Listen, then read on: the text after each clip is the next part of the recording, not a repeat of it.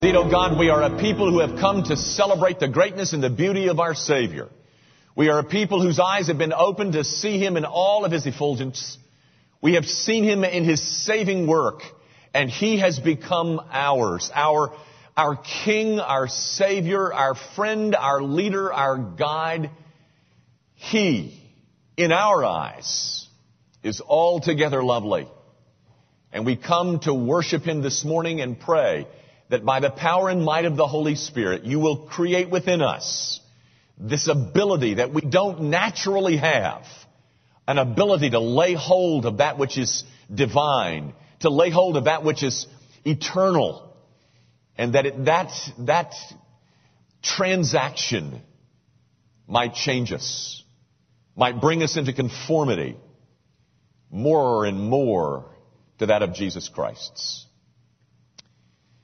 Our Father, we continue to pray for our nation. She seems to become more and more hostile, more and more divided. We pray that you will give somebody some sense of urgency for a return to righteousness. Use the Church of Jesus Christ to raise up men and women who are determined to see righteousness rule. Father, we pray for the nation of France that is torn now with all kinds of political and social and religious strife. And again, use the Church of Jesus Christ, the very heirs to the Prince of Peace. Use the church to point people in a direction of a solution, that being repentance for sin. Our Father, we thank you for the ways that you have provided for us here at Grace Evan, individually and corporately. We are a very blessed people, and pray that you will never allow us to forget that it's not the blessing that brings us joy. It's the one who gave the blessing. It's not the gift. It's the giver who is such a delight in our souls. Now, Lord, we get a privilege of responding to all of your bounty to us with bounty in return. Take all that we have and use it for your glory. We ask it in Jesus' name and for His sake. Amen. Thank you. Okay, are you in Romans chapter 14?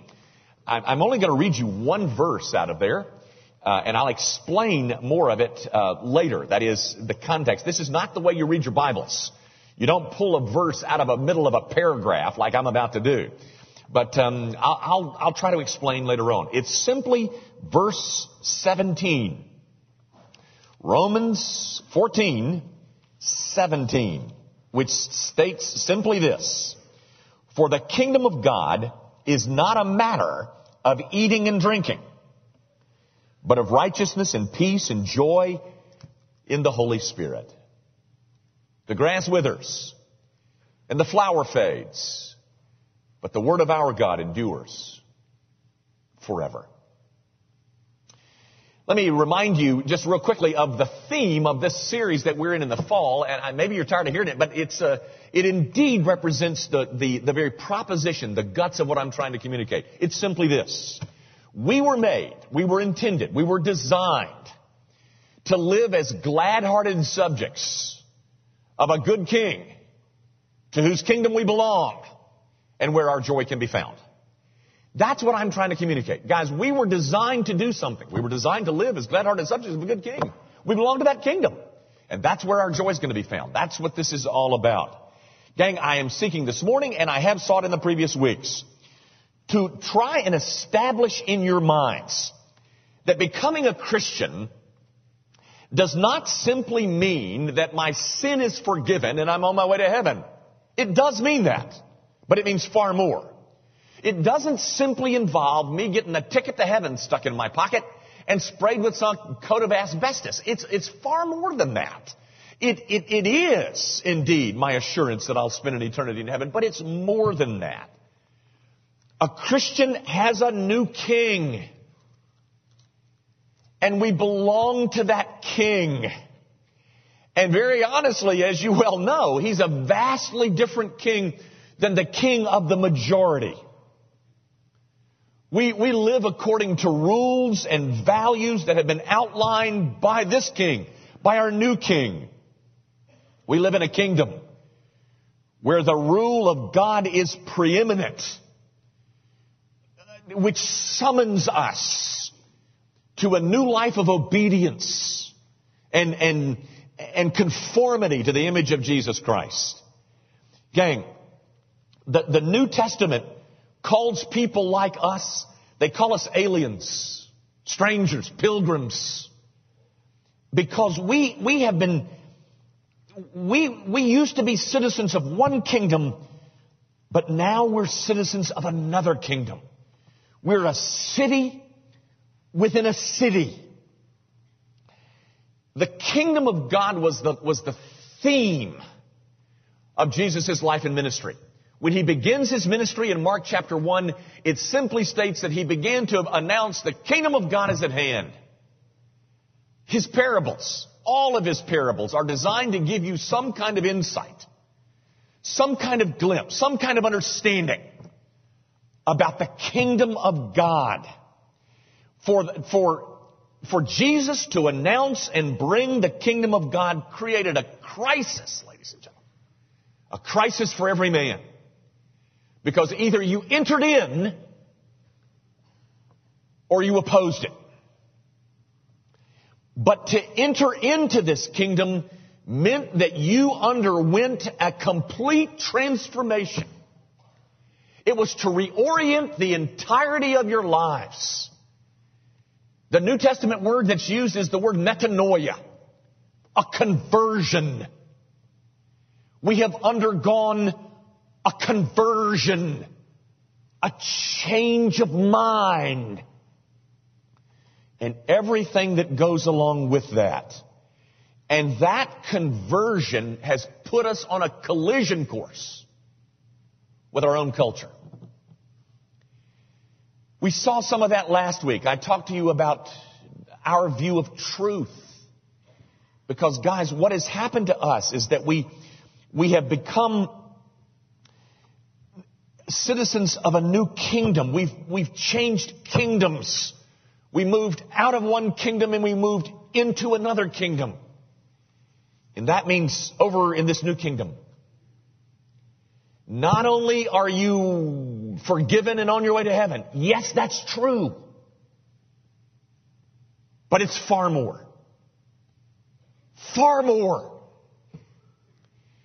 And that's what I'm trying to outline for you in the weeks in the past and a couple of few in the future. But my goal as we close out this series, and don't get too excited, we've still got 3 or 4 more, but as we close it out, is to look at what I think, just my humble opinion, are some ways that these two kingdoms differ. There are dozens of ways that they differ. But I want to pick some rather broad headings, which I hope will help us expose some of the lies that we have been subject to in that other kingdom. For instance, the category, which is pretty broad this morning, the one I want to look at this morning is the category of beauty. One of the key differences I'm suggesting between the two kingdoms is how we define beauty. You know, beauty is a powerful thing. It's a dangerous thing. According to Greek mythology, it was beauty that launched 1,000 ships and started a war that lasted for 10 years when a Trojan prince by the name of Paris went after another man's wife. The man, his name is Menelaus. I think you know his wife's name. But when I say beauty, that's what normally pops into the minds of people. Helen. You know, as I was in the midst of putting this series together, there were 2 articles that were in the USA Today about the beautiful. They appeared on the same day. About 4 beautiful people. The first was Kate Moss. You know that name? The 31-year-old supermodel who entered herself into a drug rehab hospital in Arizona after she was photographed snorting cocaine. That was one of the articles. The other article had to do with Brad Pitt and Jennifer Aniston. The article, or the author of the article, knows more than I do, but he said they didn't have a chance. And that now Brad Pitt was cavorting with Angelina Jolie, who has to have some kind of Botox in those lips. But the article went on to say that they don't have a chance either. Well, I don't know whether they do or don't, but I'm simply saying those are four beautiful people, and to whom our hearts ought to go out as they wrestle with their own pain. I'm sure they don't give one whit about what some puny preacher in Germantown, Tennessee has to say about them. And I'm not really wanting to say anything about them. My hope is that they would come to faith in Christ while the rest of us spend our time talking about how beautiful they are. Gang, my only purpose in mentioning them is to say that when I speak of a kingdom definition of beauty, I'm not talking about that. I'm not talking about blondes versus brunettes, eye candy. I'm referring to something much bigger, much deeper, something that will captivate far more than your eyes. So let me try to explain what I'm talking about when I talk about a kingdom definition of beauty. Back in the 60s, during the great proletarian cultural revolution in China, the leader of that cultural revolution, Mao Zedong, was very skeptical about beauty and dismissed it as a bourgeois concept. And as a result, he tried to stamp it out. He instructed the Red Guards to close all the flower shops. And people were ordered to destroy their goldfish. And everybody was to dress alike. They were to dress in these drab, unisex, unicolor uniforms. And so China became a very drab-looking country, at least on the surface. What was actually happening, we found out later, is that women began to grow flowers in their home. They would put on brightly colored blouses underneath their drab uniforms, and children would raise their goldfish and hide them in jars under beds. Until the laws of China were changed, bringing beauty back into the open, beauty existed as kind of a dangerous, hidden secret, kind of a rumor of another world, not to be allowed in the ongoing development of our cultural revolution. But China found out that you couldn't stomp it out because people couldn't live without beauty. The first time Susie and I ever visited the Ukraine, we visited a city in southern Ukraine, Odessa. It's on the Black Sea. And many of the memories that we have of that trip are not all that pleasant. It was an ugly, dirty city. Everything was rusted out. There was dog poop all over the sidewalks. You didn't want to walk at night because you're afraid what if you step in.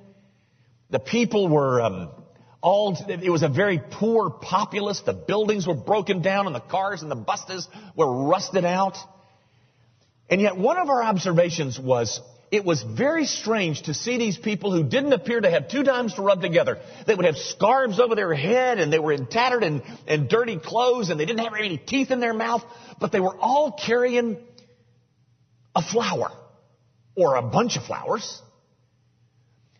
You could buy a bunch of angel's breath over there for about $0.25. And it was a very odd looking sight. They would be walking on the streets in these broken down shoes and tattered clothes and no teeth in their mouth. And they'd have one bag with a loaf of bread for for a week, I guess. I don't know. And then on the other hand, they had a flower or a bunch of flowers. There's something that in us that makes us long for beauty. There's something in us that resonates with beauty. We've been made alive by God the Holy Spirit, and now we have this other longing, this eternal itch, something that will bring our lives into alignment with the way that we've been designed. You know, gang, that's one of the best illustrations I think I've ever had. Have you ever tried to drive a car that's frame was bent out of alignment? Oh, it'll drive.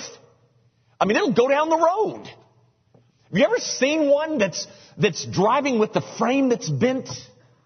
I mean, it eats up tires, as you all know, but it'll drive, it'll perform. But there's something just not right about it. And what we're searching for is something that would align us, would realign us with our design. And so, having moved out of that other kingdom, we have begun our search for beauty.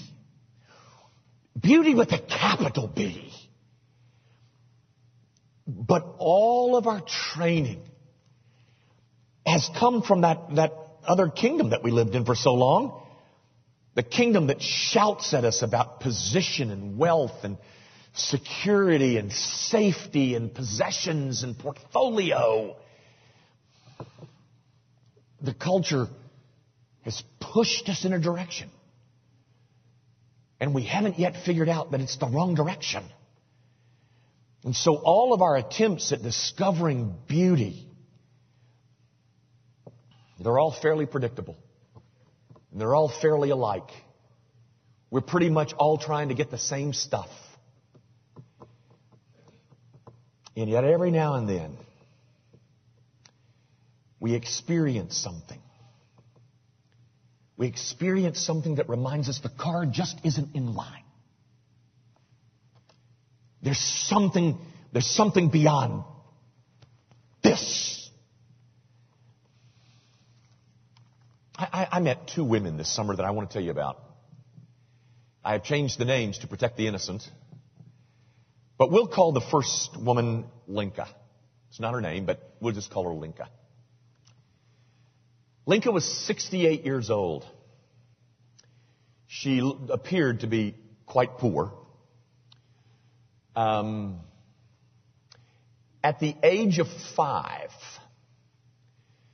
she and her entire family was interned at a concentration camp in Poland erected by Adolf Hitler. She was Jewish. How she got into the conference where I was speaking, I don't know, and I asked, and nobody else seemed to know how she got in there. She came on the first night, on the Monday night that I spoke, and I spoke about naturalism. And she was so incensed over the subject that when she left, she said, "I'm not coming back here." But she did. And on Thursday, she introduced herself to one of the ladies who runs this ministry where I spoke, KBZ. And she said to this lady who works with KBZ, she says, "I want Jesus.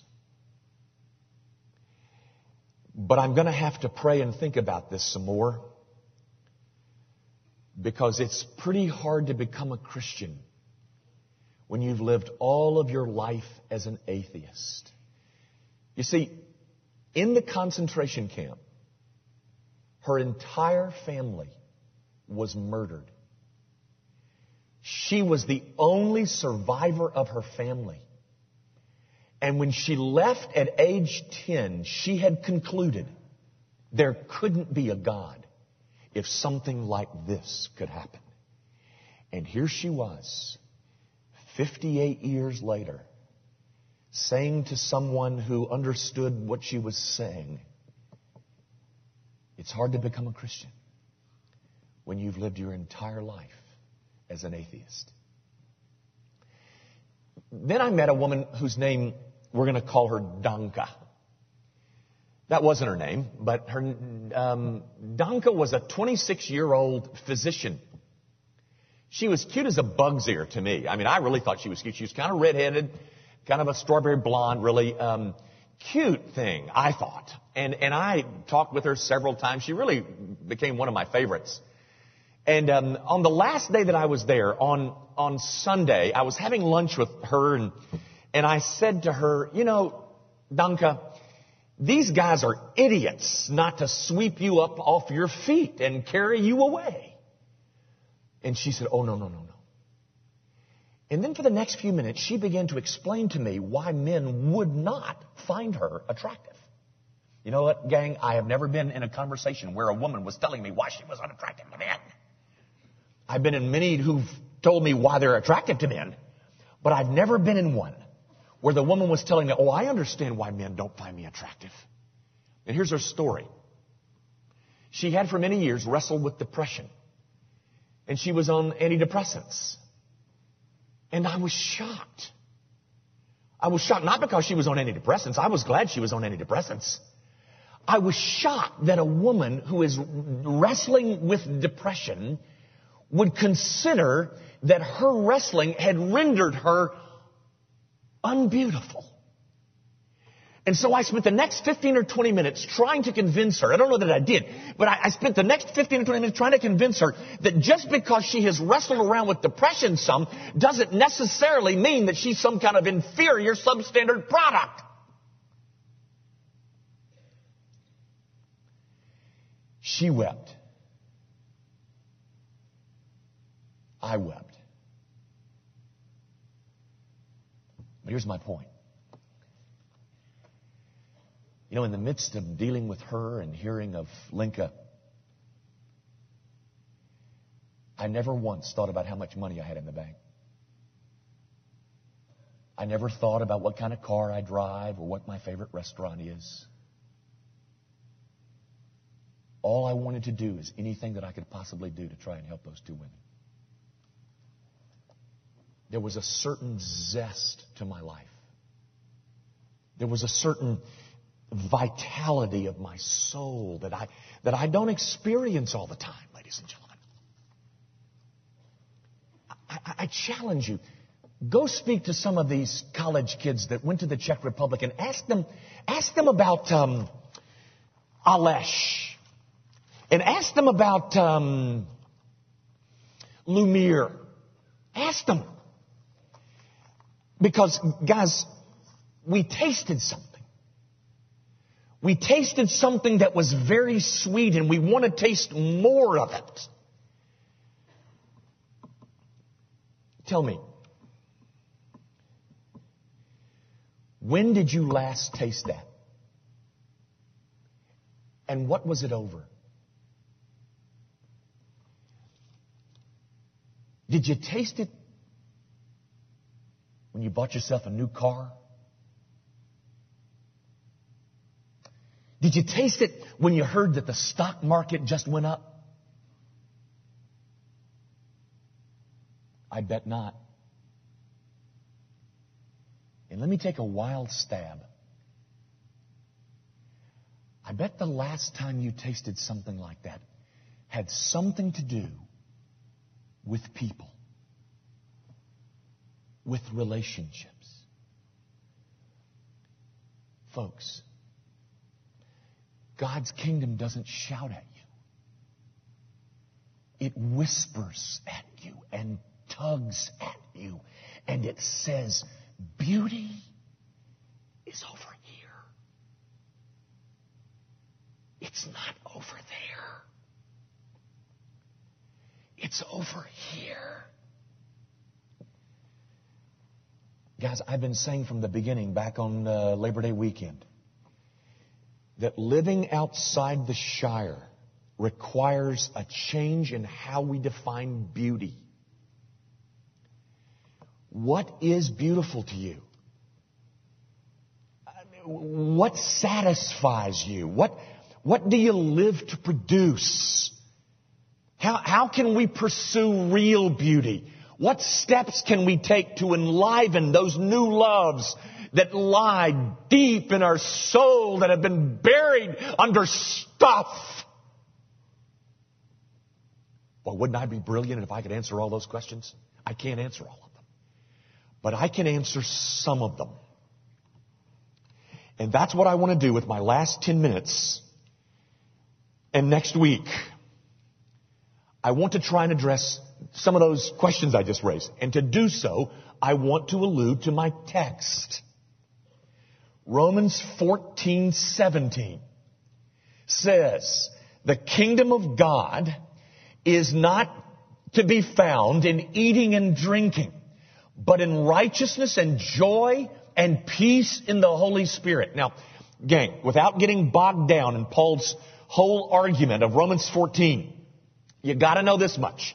You got to know that verse 17 is found in the middle of a paragraph where Paul is dealing with the use and abuse of Christian liberty. That's where it's located.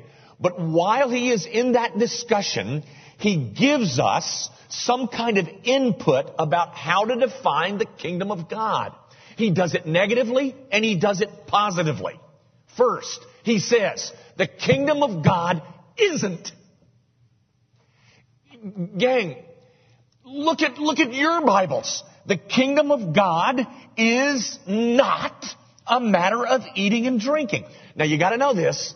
The two words eating and drinking form a Hebrew idiom. It's a catch-all phrase that's not describing so much eating and drinking as it describes a lifestyle. A lifestyle that is lived primarily based on pleasure. Sensual, fleshly, hedonism. We're not talking about simply eating and drinking, or that's included. But we're talking about a lifestyle where pleasure and comfort and ease is emphasized. Which for many is a fair degree of summary about beauty. We know about that lifestyle, don't we? In large measure, it's our lifestyle. We might not have it down as well as some. I mean, there are some that really outstrip us when it comes to this lifestyle of eating and drinking. I mean, Jack Welch. You know that name? The former CEO of General Electric, who got some pretty bad press over his numerous failed marriages. But just recently, Jack Welch underwent open heart surgery, and a reporter asked him, Jack, did you learn anything from this ordeal? And this is what he said. He said, yeah, I learned something. I learned that I didn't spend enough money. And I am making a vow that I will never again allow a bottle of wine that cost less than $100 a bottle to ever cross these lips. Is there any doubt about how Jack Welch defines beauty? How about John Fort, the former CEO of Tyco? He's quoted as having said, I was put on this earth to increase profits per share or earnings per share. Money is how we keep score. Gang, we might not make as much of that lifestyle as they do, but we know a whole lot about that lifestyle. We love fancy restaurants and fancy meals and instant gratification. And yet, what about 24 hours later or 48 hours later? The food's gone, the experience is gone. It's all so short-lived. Everything in the other kingdom is. The word is ephemeral. It's fleeting. Gang, I want to give you a couple of, at least one other illustration. But I got to say this before I do it, because I think some of you are going to be a tad offended. I want to talk to you about sex. And I know that your children are here, and I've wrestled with that. I don't take this lightly, but I'm telling you, the fourth graders are talking about it in the seats at the movie theaters. This pulpit in this church has to give you some kind of biblical input concerning this issue. Gang, I'm not trying to act like some old age Victorian, but I am saying that sex is one of the issues that has been raised almost to divine status in our day. And so I've got to say something. So, having said that, I read this story out of a Philip Yancey book. He's got a friend who is a priest. And the priest, of course, lives a celibate lifestyle. And the priest began to suspect the transcendent value of sex. And so he conducted his own little survey, and what he was doing is that he would examine the faces of the people that he rode in the commuter train with to his office every morning. Because, as one survey would suggest, 1 out of every 3 or 4 people have engaged in some kind of sexual activity the previous night. And so he tried to study the faces of the people that he's riding the train with, and he came to this conclusion. They're no different. They're no happier. They're no more fulfilled. They're no more transformed. And he concludes his survey with this question. Shouldn't something as powerful as sex is promised to be have a more lasting effect than this? Well, shouldn't it? We downright worship the thing. Shouldn't it be making us happier people? Gang, what I'm suggesting is that the lifestyle of eating and drinking, it promises you something that it can never deliver. It doesn't deliver because it can't deliver. Folks, there was a recent survey done, and I don't know how much stock you can put in these surveys, but I'll show it to you if you'd like to see it. A recent survey was done about the happiest people in the world. You know where America ranked in terms of the happiest people in the world? 16th. You know who came in first? Nigerians.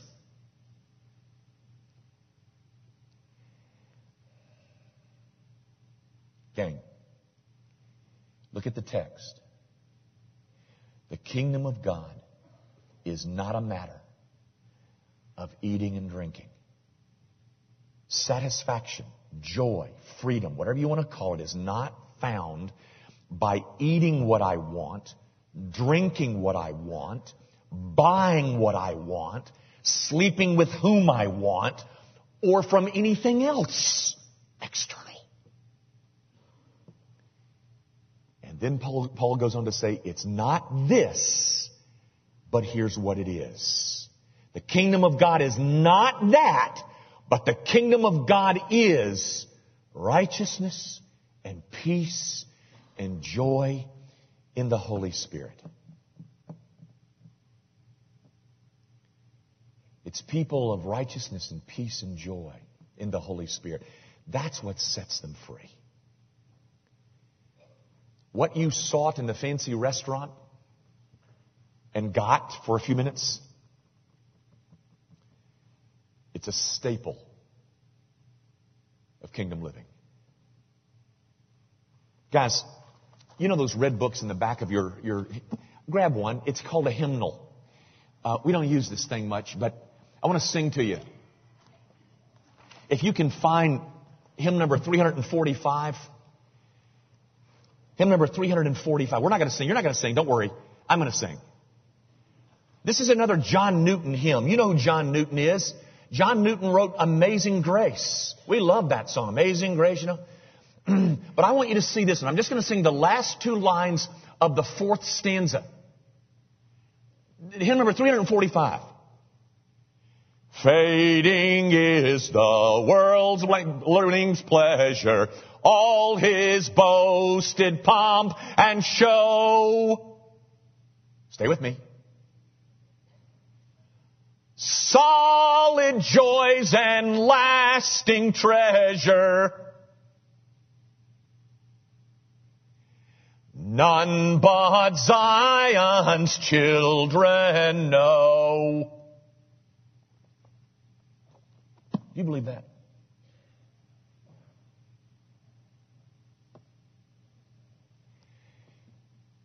Guys, how do you define beauty?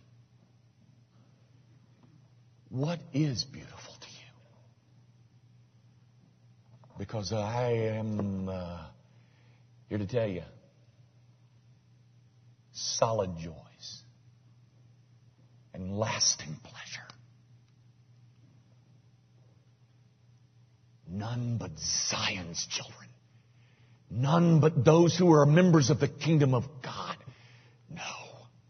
Do you believe that? Think about it. How many of us wouldn't immediately exchange status for meaning? How many of us immediately wouldn't exchange a good house for a good life? Or exchange success for peace? You do know, don't you, ladies and gentlemen, but we're the ones that's got the revolver in the bedstand, don't you? We're the ones that's got to have a gun to protect all of our stuff. How many of us wouldn't immediately exchange wealth for happiness? How many of us wouldn't immediately exchange the life of eating and drinking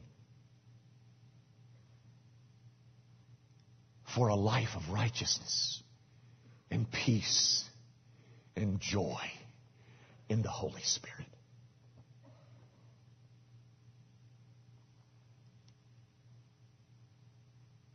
Okay?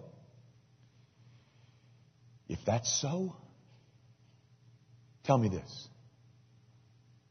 Where then do you think you and I ought to be investing our time and our resources?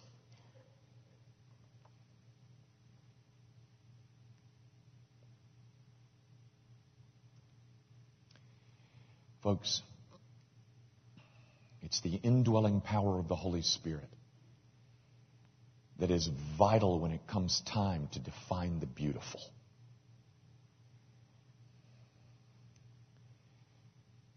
And if that is what you want,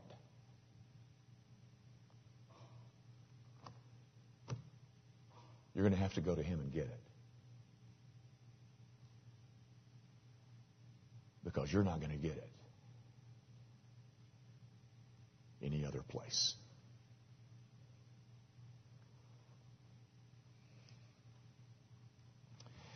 Our Father, I pray that God the Holy Spirit would so convince us that that's the truth, that we would adjust our schedule, that we would adjust our priorities, that we would find the way that we are investing our lives, that would change so that we might know the beauties of righteousness and joy and peace in the Holy Spirit. Might those things flood our soul, Father? Forgive us that we have for so many years lived under principles and values that the world gave us. And we still feel that our cars are out of alignment. The frame's bent, Lord. And we can't, by our wills and determination, straighten the frame. So, oh Holy Spirit, straighten our frames. Might we begin to know what it means to ride with pleasure, with joy and peace and righteousness in the Holy Spirit. Do that for us, oh God, because we know we can't do it for ourselves. We commit ourselves to that, and we do so in the name of Christ Jesus the Lord.